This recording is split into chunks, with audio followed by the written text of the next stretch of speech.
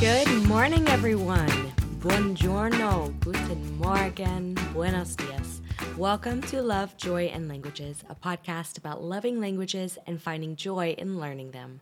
I am Heidi, the creator and host of this show, and today I am so excited to share an incredible episode with you all. This is truly a story of finding joy in languages. A few weeks ago, I had the privilege of chatting with Dr. Veronica Benavides, founder and CEO of the Language Preservation Project and host of Talking to Grandma podcast. Veronica is a heritage Spanish speaker and also a mother raising her children in Spanish as part of a multilingual household. In today's interview, Veronica shares her story of growing up in the U.S. with Spanish-speaking parents who chose to raise their children in English. And while she gained some Spanish in childhood, she walks us through her path to discovering a passion for her heritage language in college. She shares her experiences living in New Mexico as a Fulbright scholar and raising her children in Spanish, even as she herself is still learning so much about the language. Veronica and her husband maintain 3 languages with their children, and she tells us what that looks like for their family on a day-to-day basis. Something really incredible about Veronica's story is what she and other Latina women are building to help other heritage language speakers on a multilingual, multicultural parenting journey. I encourage all of you to go listen to and share Talking to Grandma podcast and lift up and support Veronica and her team's work on the Language Preservation Project, where they share resources and build community around reversing the trend of language loss across generations. I'll link both of those in the show notes, as well as where they can be found on social media. And now, enough of me and more of Dr. Veronica Benavides. I hope you get so much out of the story she shares and the passion with which she approaches heritage language preservation. Dr. Veronica Benavides, thank you so much for coming to Love, Joy, and Languages. I'm really excited to share this time with you. Thank you so much for having me. I'm super excited to be here and to be in conversation with you and explore the topic of heritage language learning. Definitely. So tell our listeners a little bit about you, kind of what brings you to the language learning community, and as much as you want to share, and then maybe jump into some of the work you do, or we can get to that as it just kind of unfolds. Sure. Yeah. So what brings me to the language learning community? Well, I feel like I have a complex history there, but universal, very shared among immigrant and indigenous communities in the U.S. My parents grew up only speaking Spanish, and they went to school in South Texas. They were like the first in their generation to go to school. My father's family has been in Texas since it was Mexico, and they were migrant farm workers. And even though they had been in the U.S. for a long time, he was the first in his generation to speak English because he was the first to go to school. And my mother's family was from Guanajuato, Mexico. And so when they went to school in South Texas in the 50s, they were physically punished for speaking Spanish. Anytime that they spoke Spanish, it was an English-only environment. And so pretty quickly, they internalized that Spanish was a bad thing in a school environment, that Spanish was not something that was associated with academic success, that Spanish was not something that was associated with upward mobility.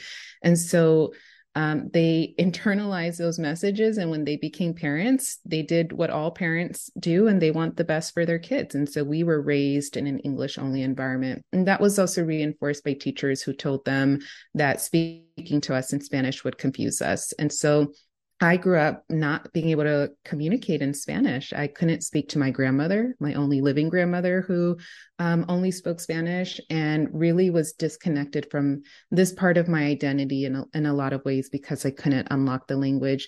And it always was like very difficult for me to learn the language, even though I had like this wealth of cultural knowledge. I was what you would say like passively bilingual. I understood the language because I was surrounded by it in my community, but I felt a lot of shame when I spoke it. I felt fearful of making mistakes. And then finally in my 20s, I learned the language. I moved to Mexico.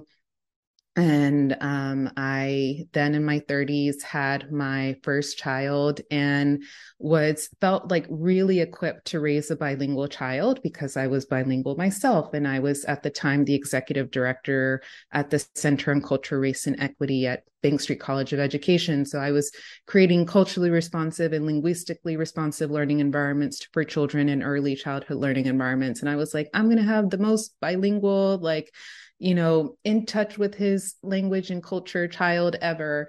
And then when I had my son, it just, ripped me open in a way that I never expected, that I felt so vulnerable. I felt like all of the issues around language that I had that hadn't been resolved came up. And, that feeling of not enoughness and that feeling of fear, that feeling of maybe this isn't the right thing to do came back. And it was at that moment that I realized there's something different to language learning when you're a heritage speaker, because it comes with all of this baggage, because it comes with this historical context and this contemporary context, and maybe this like animosity around the language or things that you might have internalized no matter how much you try not to. And that's when I started to seek resources specifically for heritage language learners and couldn't find a ton, and started the Language Preservation Project as an effort to try to build a specific culturally responsive, trauma-informed approach to language learning for heritage language learners. That is all so deep. And man, thank you so much for sharing all of that so succinctly as well. The first thing that comes to mind is that it's amazing to me how many people, and I'll say women specifically, and probably even more specifically women of color, create the things that they feel they're missing. And that's how community and support grow, are from these, I needed this resource and it wasn't there, so I'm creating it, and I'm going to bring in everybody else and we're going to do it together. And that is one of the most powerful things, I think, that comes from the struggles that we all have, or that we experience in different ways.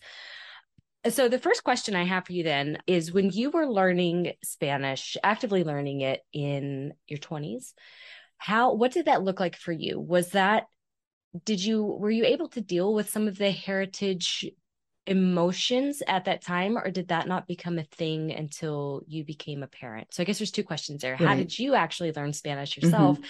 And then when did you really start noticing those blocks and those kind of traumas and experiences, emotions, I guess? Yeah. I had a strong desire to learn the language. And I guess that desire was like stronger than my fear or shame, which was good because it pushed me out of my comfort zone. And so when I was in my 20s, I applied for a Fulbright grant to go to Mexico. And it was a part of like the English teaching fellowship. And so I went to Mexico for a year, Mexico City, which was amazing. And I think it was tough because I look Mexican and I'm in Mexico. And then people like, I totally blend in. And then I talk and they're like, oh, you're not from here. And I'm like, no, I'm not from here. I am from here, but not from here. So that also was an interesting part of my identity, to explore that. And then I would say overwhelmingly people were positive and encouraging and supportive of my language use. But every once in a while, there was someone who would say something that was disparaging of my language, or disappointed maybe that I didn't grow up speaking Spanish, or I had a roommate and went on family vacation with her family, which was wonderful. That many people in Mexico just kind of bring you in that way. But her father said one time while I was speaking, let's stop speaking with that like American accent. And I was like, whoa, I can't not, like, then I guess I'll just stop speaking. And so I think in many moments, like, shame prevented me from speaking, and shame prevented me from like putting myself out there more. And I think it was more critical of me because of my family, because of my identity, because of the way that I look, than another like blonde, light skin, blue eyes, American person that might go there and they would be celebrated for the Spanish that they speak rather than criticized for any mistakes that they make or things of that nature. But I want to say, looking back as a young person, I probably narrowed in on the negative feedback like 100 times more than any of the positive feedback. And this is also what I think is important with language learners, to like have a mindset shift and to know that anytime there's a criticism of your language, that's probably about them and not about you.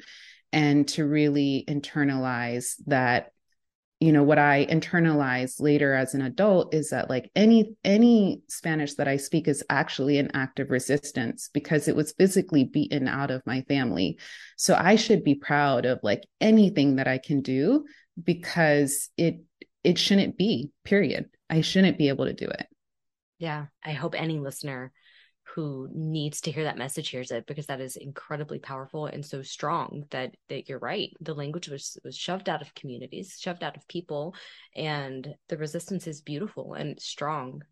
This makes me wonder too, have you or other heritage learners that you've spoken with, that you've connected with, do you all talk about generational trauma? Because the trauma that your parents experienced, physically being punished, and then that caused them not to speak to you, and you're taking on that burden as well as your own personal connection to the language. Is that something that you all deal with much in Language Preservation Project?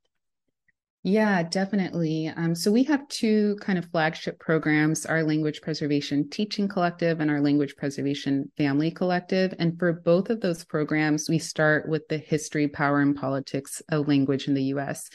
And we help people to situate language loss within a system and to help them understand that, like, since the founding of the US, language loss has been a tool for political control, for the seizure of land, for disempowering communities. We look at, Native American boarding schools. We look at Japanese internment camps. We look at, the foundations of the US schooling system and the push for monolingualism.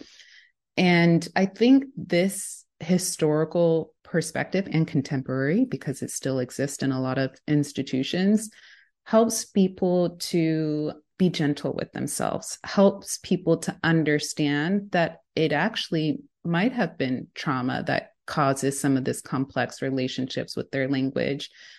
And for me, and for a lot of people, I think it can be that they like internalize it, that it's my like personal failure that I don't speak this language.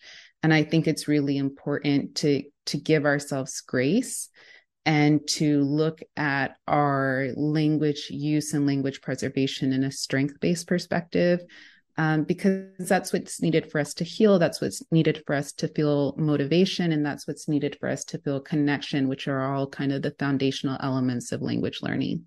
Mm-hmm. And that's really important too, from there's people who feel like it's their fault, that it's their failure not learning the language. And then on the other end of the spectrum, you have heritage learners who feel maybe resentment toward their parents for not just speaking the language. If you had only spoken to me what you knew, this could have all been, taken care of. But there's, especially in teaching that history and that connection, there's the potential for a healing in relationships between parents and children, and bringing the humanity and the reality of their situation and things that maybe they haven't dealt with in themselves, the parents, bringing that humanity and finding some grace and compassion for realizing that their situations weren't the same.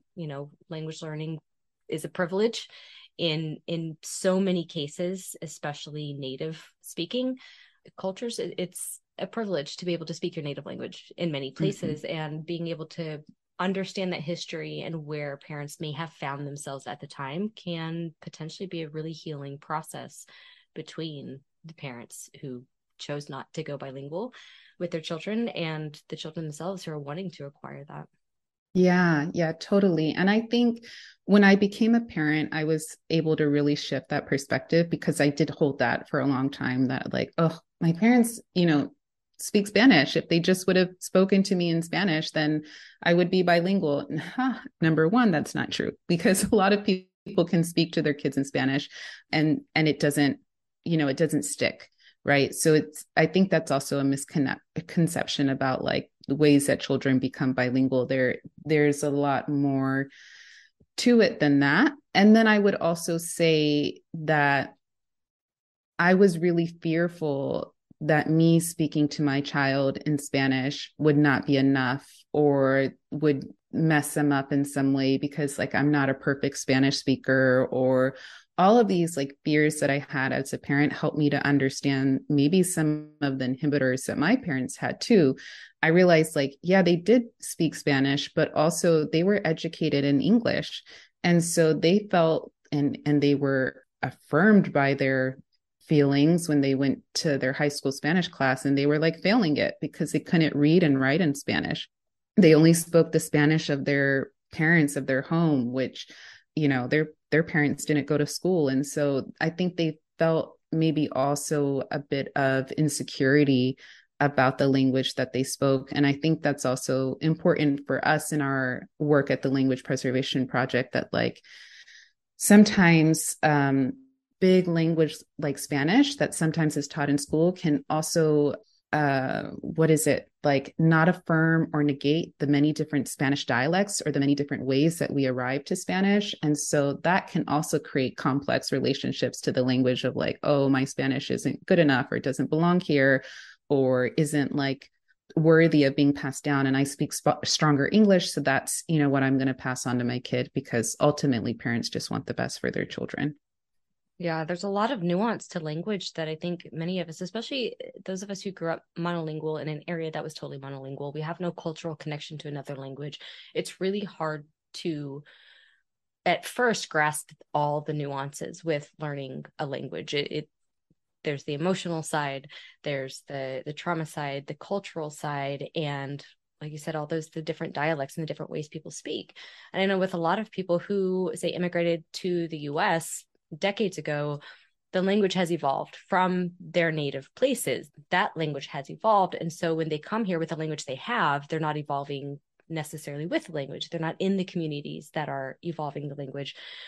So that's a change too, because you may speak a different Spanish than even your family does now because they're changing with the times and their vocabulary is coming along. And so there's so much identity and acceptance, perhaps, that comes along with learning a heritage language and keeping that connection to culture and community and family.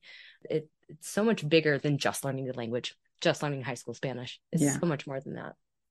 Yeah. And I think that in my perspective can be really like demonstrated in the evolution of Spanglish, right? And how words have like evolved and meshed and all of that. And I think for a long time, that being like a bad thing, or like Spanglish isn't good, it's not like really English, or it's not really Spanish. And I think that's really important to allow people to have that, because it is an evolution. It is a form of communication. It is a language, and it is culturally and regionally specific. Mm-hmm. And I think that it could easily be a gateway into, for people who have more resistance to learning their heritage languages, if there's like a middle ground there, like Spanglish may be that middle ground that's just enough to keep a tether, to keep a tie to those things that are important. So how much, especially when I'm thinking about people who are resistant to learn their heritage languages, but still have cultural and community ties that still keep them connected, because language and community are so intertwined. How does the Language Preservation Project and your all's work amplify culture or utilize culture and cultural bonds in a way that helps people connect to their languages in maybe a better way, a more traumatic response way? I don't know if that's the right verbiage or what. Do you understand what I'm trying to ask? Yeah. I get it. And I think for us, it is really important to show, like I said, the like connection is the heart of bilingualism, particularly for heritage language speakers, because of the like intentional effort to disconnect us from that language and community. And so we work with families and parents, and a lot of our work with families and parents is about, their healing, their mindsets, but we also prepare them to work with children. And with their children, early age children. And with that, we really want to help them to show joyful, like positive representations of language interaction and language use, and particularly having children seeing themselves and their narratives and their identities reflected in the language learning experiences. And so one of the things that we did, because before launching the language preservation project, we did like a big 6-month community-based design process, even though everybody who started the organization is a heritage language speaker. We wanted to ensure that this really came from the community. So in our design process, we learned from folks that there was just like a big disparity and inequity in bilingual materials and Spanish materials in the community. And that oftentimes these materials were like translated from English in a poor way, or there wasn't a translation and people are trying to make their own materials. And also that these materials are culturally agnostic and not specific. So there's a lot of use of like just animals or a lot of times, which is confusing because a lot of Spanish speakers are Latinx, darker skin, brown, black, like all of the different things across that. But if you look at the images of some of these books or materials, curriculum, it's lots of light skin, white presenting people. And not doing things that are very specific to the Latino community. And so we developed a curriculum that was culturally responsive, that showed all of the many different aspects of the Latinx identity, not just from one geographic regional context, that included different dialects from different parts of the diaspora. And it's been really well received. We've gotten a lot of positive feedback from families, children, and parents. And so now we're actually working on turning that into an app, which is exciting, to try to make it more accessible to more folks. But I think that is kind of, our approach that we take of like, children should be excited about language learning. Children should feel connected to the language. They should see themselves reflected in it. They should feel a sense of connection to the stories and the activities. And there should be a real like cultural specificity in order to make that connection. Mm-hmm. So you mentioned in your introduction that whenever you became a mother is when you've really, really started to face more of the emotional side of being a heritage learner and even question if it's right for you, if it's right for your family and your children. So what types of, other than creating the language preservation project, what kind of resources or community or outreach, what things worked for you that you can share with listeners who find themselves in the same struggling situation? Mm-hmm. Great question.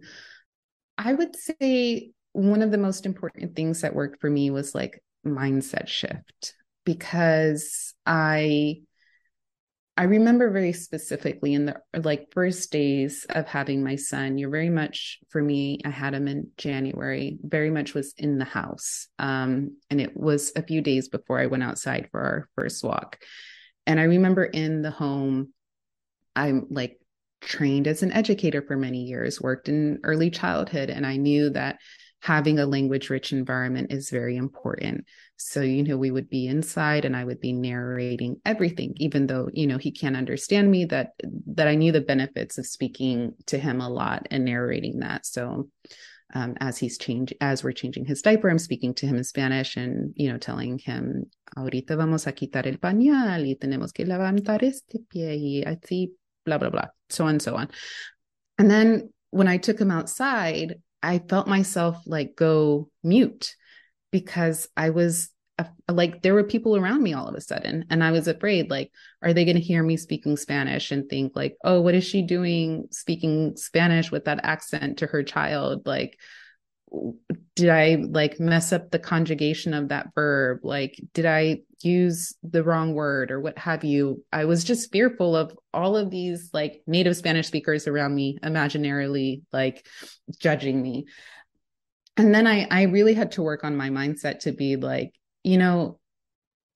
I'm learning the language still. I'm reclaiming the language. I want my son not to inherit my oppression, my fear, my shame. I want him to inherit my liberation. And what does that look like? That looks like owning my accent. That looks like having pride in it and showing that that is a sign of speaking two or more languages, which is great. I want him to know that the goal of bilingualism isn't perfection, it's connection. I want him to know that I'm a learner and that making mistakes is okay and not such a scary thing. And so I think once I made that mindset shift of like, what do I want my son to inherit from me? That's when I was able to really shift my perspective and my behaviors and attitudes. And then from there, I did like more technical things because I didn't grow up speaking Spanish and I learned it as an adult. I didn't know a lot of like, baby vocabulary and things like that. So I actually found a language partner in Mexico, which was the dialect that I was trying to learn, who he was trying to raise his daughter in English and speak to her exclusively in English. He was an English speaker, but only used it in his work environment. So lacked that kind of baby vocabulary as well. So we would meet weekly and we would bring our questions. I would ask him about things in Spanish. He would ask me things about in English. And sometimes I would even record conversations with my son and play it to him. And he could, let me know like, oh, you could have said it this way and it would have been more natural or things like that. So I will say like, I also continued to learn and continued to develop my language during that period as well. Like when I was breastfeeding, they're just kind of like lying there for a while. It can be a 30-minute feed or something like that. So I started, using flashcards for like vocabulary and things like that. So I would say I deleted social media from my phone so that like if I grabbed my phone, it was reviewing these vocabulary words that I needed to know. So those are also some technical things that I did to like help me become more confident and fluent in the language. Mm-hmm. I really like the whole mind shift thing. Of course, that's kind of really what I talk about on this podcast is my story and shift of mindset away from perfectionism in particular, and something that I feel like I'm hearing in you too. And I find it interesting because you're educated in education and you understand childhood education and development. And then you're thrown into the situation of being a parent, and it makes you start to question your ability. It's one thing to be educated in something and be able to do it professionally, and then to be put to the task in your own life with something you love and want the best for is a different scenario. And so I'm wondering how much, and I think I have an idea, how much your knowledge and education in this parenting situation, how much perfectionism and perhaps imposter syndrome related to education, or also as a heritage speaker, how much do those play a role in those early times of being a parent, wanting to share your heritage language with your child? Oh, yeah. I mean, great question.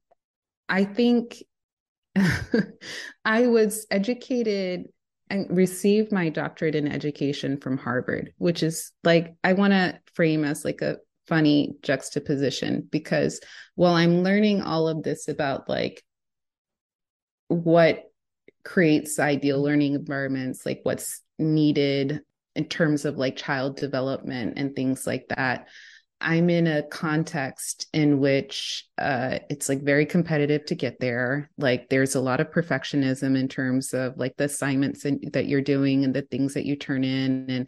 And the learning environment that you're in is not like reflective of the, theory or research that you're studying. And so I think also there's a lot that I did to get there, to get to the point where I could study at a place like that, at a advanced degree like that. And I, grew up in a community in a school district where very few of us went to college in the first place. And then from college to master's to doctoral degree, like there was a certain level of perfectionism that I had to internalize in order to, I don't say I had to, but that I did internalize in order to get to where I was. And so I think there was a real conditioning of many years that I had to release. I think there's also, when you study at a place like that, there's also a bit of like performance in terms of like who knows the most and can say the most and all of that. And then when I'm thrown into Spanish, I'm like, I can't demonstrate my like intellectual, like how smart I am in this language because it's hard. And I think that that was really, for me, a humbling experience and also like a release of how I'm perceived and a release of the way in which I communicate things, if it's the most eloquent or beautiful way, and really just focusing on, am I making connections? Am I able to build relationships in this language? And that's the most important thing. Mm-hmm. And then the realization that you want to show your child reality of, Mm-hmm. I'm not perfect at this language. I am learning it. It's not about perfection. It's about communication. I think that builds a really good pathway for being able to further bond with your child, because now as kids grow up and they feel like they're doing something together with us instead of just being the authority figure, you have a connection with the language, and a connection of learning the language and growing together with it is such an incredible potential for an extra bond that Mm-hmm. that perhaps other parents may not have. Yeah. Yeah. And I will say, I think that that also, for me, it's really important because Spanish is not my first language. It's a language that I'm still using, stretching, learning every day in, and I speak to my children in Spanish. But at points where I feel like I can't explain something in Spanish, I'll explain it to them in English. And they know, like, Spanish is not my first language. Like, I speak English better than I can speak Spanish. And sometimes I'll need to explain things to you in English. And I think that also gives them a model for how to communicate as well when multilingualism, because my kids are multilingual, it's not like they're all the same level all the time. Sometimes they feel more fluent or stronger in one language than another. And so I think for my son, he's really good at being creative and advocating for himself. So like sometimes he'll do this, he'll figure out ways to communicate. Like if he can't figure out a word in Danish, which is one of his languages, he'll ask me to say it in English, or he'll ask his father to say, yeah, I'm saying something in Spanish. He'll ask me to say it in English, and then he'll say the English word to his father. And so, I mean, he like has figured out ways to navigate languages to like communicate and advocate for himself, and understands that like sometimes one will be stronger than the other, and that's okay. That's really amazing too, because that shows the kid is taking ownership too. They're taking Mm-hmm. ownership of their language, of their situation, and of their own identity. If they're able to relatively easy, I say ease with ease in a personal sense, not in a performative Mm-hmm. sense, ease of picking and choosing which language to go with. I think that shows a really strong connection to all of those identities, and like I said, ownership of the language, Mm-hmm. which is something that, Mm-hmm. especially as heritage learners, probably ownership is probably one of the most powerful things that young people can Yeah. use Yeah. for Yeah. furthering their language. What does multilingual parenting look like from your husband's perspective of teaching your children Danish? Mm-hmm. I'm assuming he's a native Danish speaker, but what does that look like in terms of how you bring Spanish and English, and how he brings Danish in to the family situation? Yeah, that's a great question. So we are currently in Denmark, and so the dominant language here is Danish. When we were in New York, we had my son in New York. He spoke exclusively in Danish to my son, and then we moved here, and he continues to speak Danish. Then I had my daughter, so he speaks Danish to our children, and the community language is Danish. And because the minority language is English and Spanish, we've decided that in the home, so I speak to the children in Spanish, but any type of like media that we do with the kids is in Spanish because that is the minority language. So we have a VPN to make sure that we can get Latin American Spanish in this home. And anytime we have like a movie night on Friday, it's in Spanish, or we have yoga time, they do that in Spanish. So there's a podcast that we listen to, or songs, like those are things that we do in Spanish. And I think it's really important that like he's on board with that, that he's supportive of it, that he remembers when I'm not there, that all of that is in Spanish. And then we have a babysitter who picks up the kids from school twice a week, and she speaks Spanish. And we used to go to Spanish class on the weekends, but now we go to swim class. But previously they had a Spanish class. So there is a big focus in terms of like supporting, creating all of our supports in Spanish, because I can't be the only input. And he's definitely on board with that and supportive with that. And then English is something that the children hear, because that's how my partner and I communicate to each other. And then dinner time we do in English, so that the children have an opportunity to like practice talking English. So we start with the same prompt every day, like, what are you grateful for today? And we start there, and then we, just have different conversations, and we have books in all three languages. This sounds truly like my dream world. If I could parent like that, that would be amazing. But my next question is particularly for listeners who are maybe multilingual or in multilingual households who are really struggling to have any sort of routine, maybe, or something structured. Maybe they don't have quite the support of their heritage or native language in the community, other speakers. What kind of maybe advice or recommendations or just thoughts would you share with someone who's saying, that sounds wonderful, I can do that, but at the same time, I can't. I don't have the community. I don't have the emotions. I don't have the mental stability. I feel like I'm failing. What kind of thoughts would you share with someone like that who's feeling like it's just not happening? Yeah, I would, again, I think this comes back to where we might resonate, that like the first thing I think that needs to be done is to work on your mindset, to be more gentle with yourself, to understand that anything is better than nothing. So maybe you're putting a lot of expectations of like, oh, it has to be this way.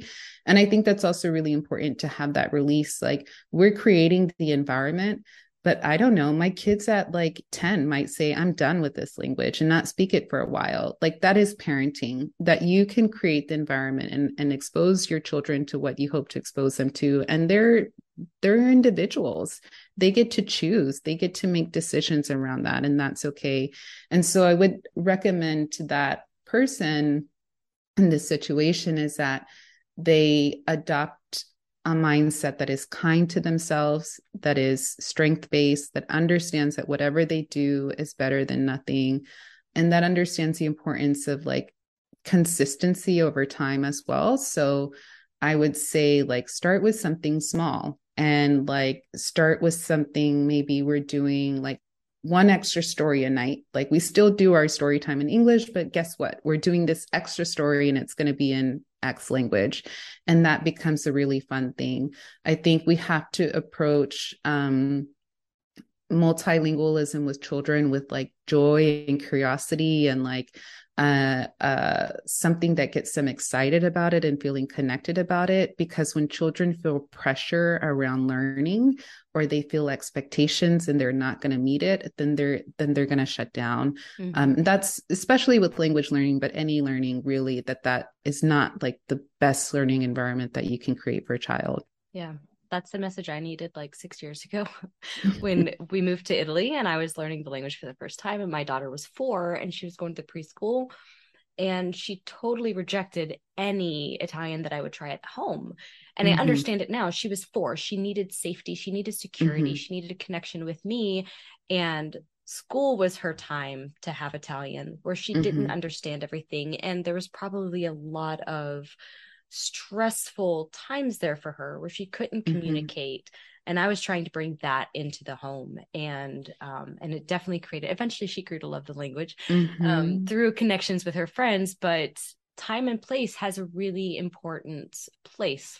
Time and place have an important place.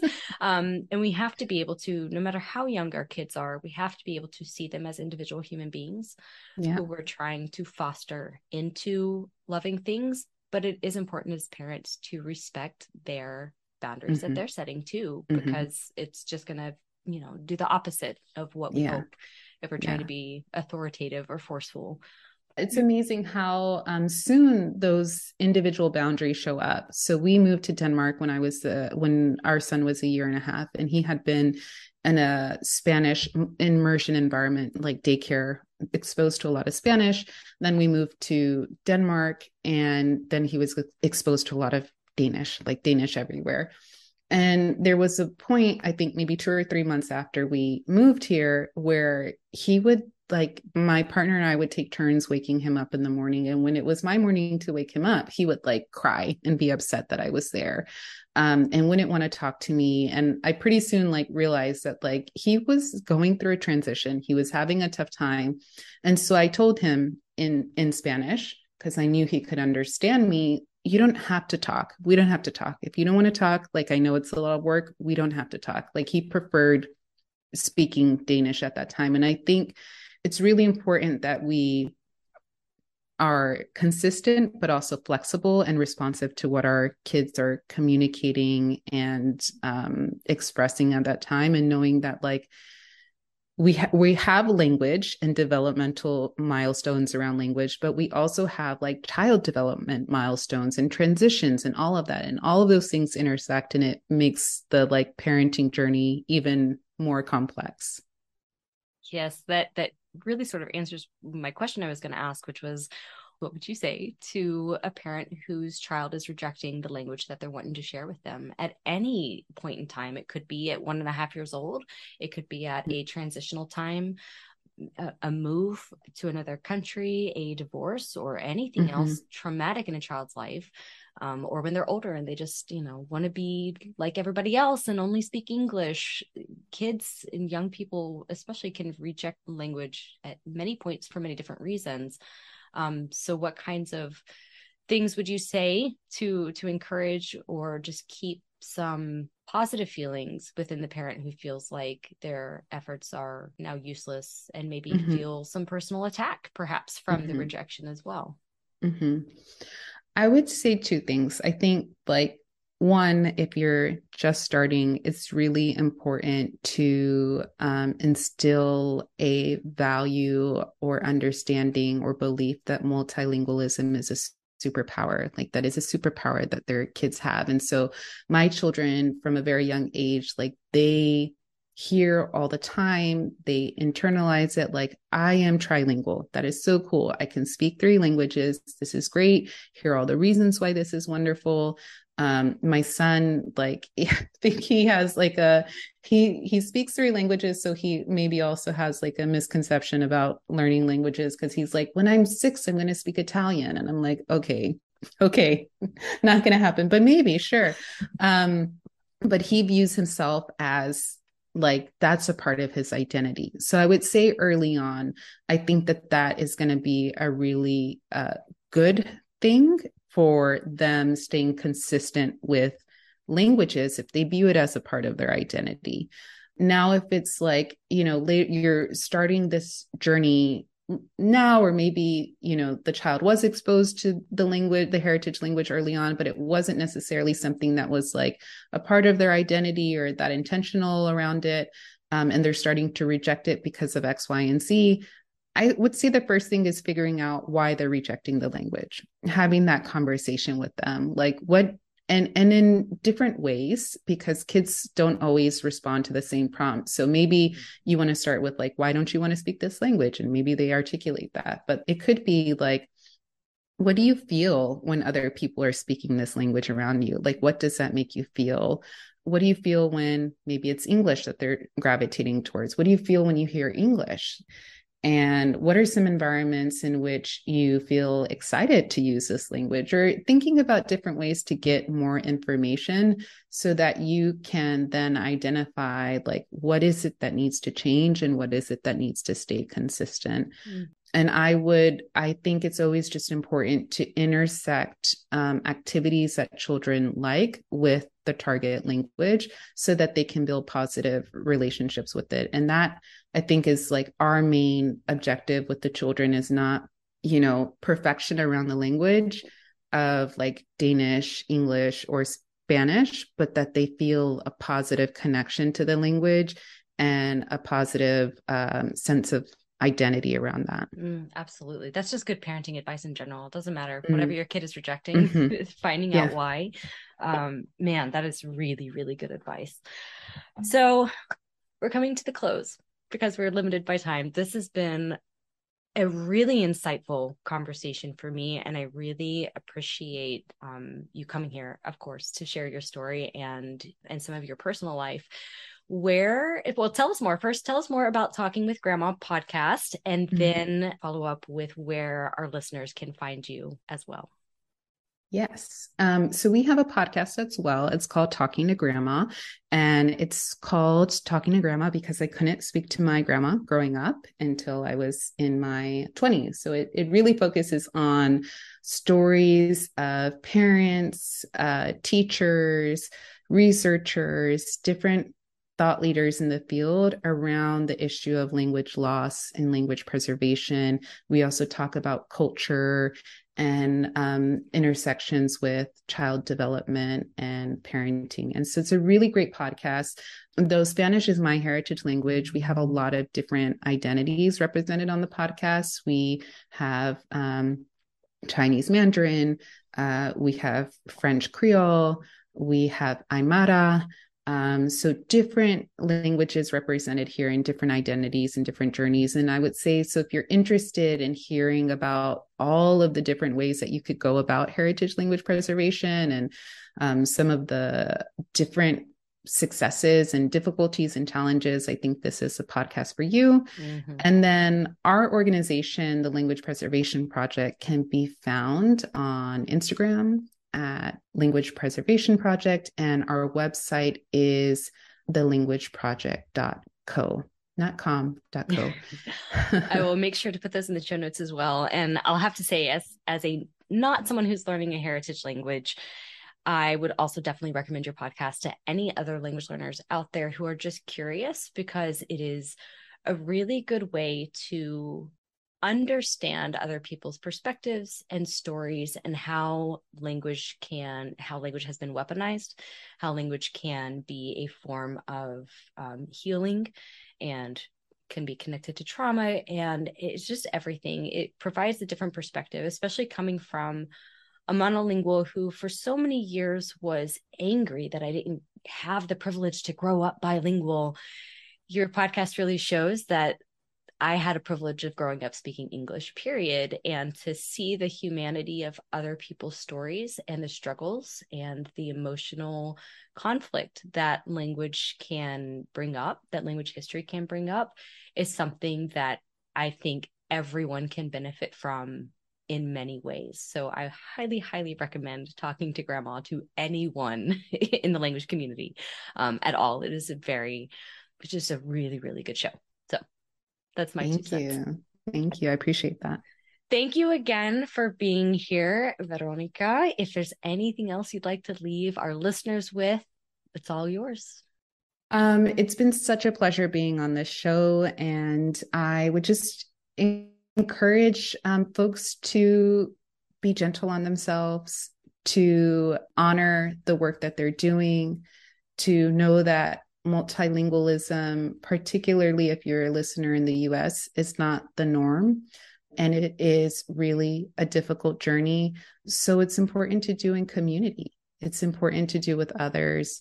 And it's really important for us to support each other and lift each other up in this process of a better, more compassionate, multilingual world. Definitely. Thank you so much. Thank you for being here. Thanks.